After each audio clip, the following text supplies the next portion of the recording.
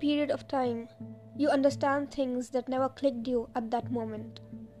Like how people ignored you at times, where you just felt that they may be busy or they have reasons. Once you think they have reasons not to meet you or talk to you, that's when you should realize that this is the time you get to grow and move at a particular distance from them.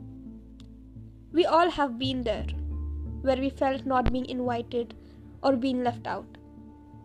And you feel worst about yourself and start blaming that everything that is happening is just because of you.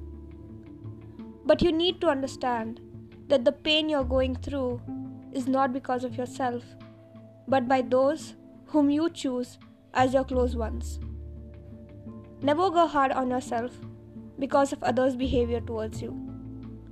You have built too many characters, and you need to do justice to everything you own.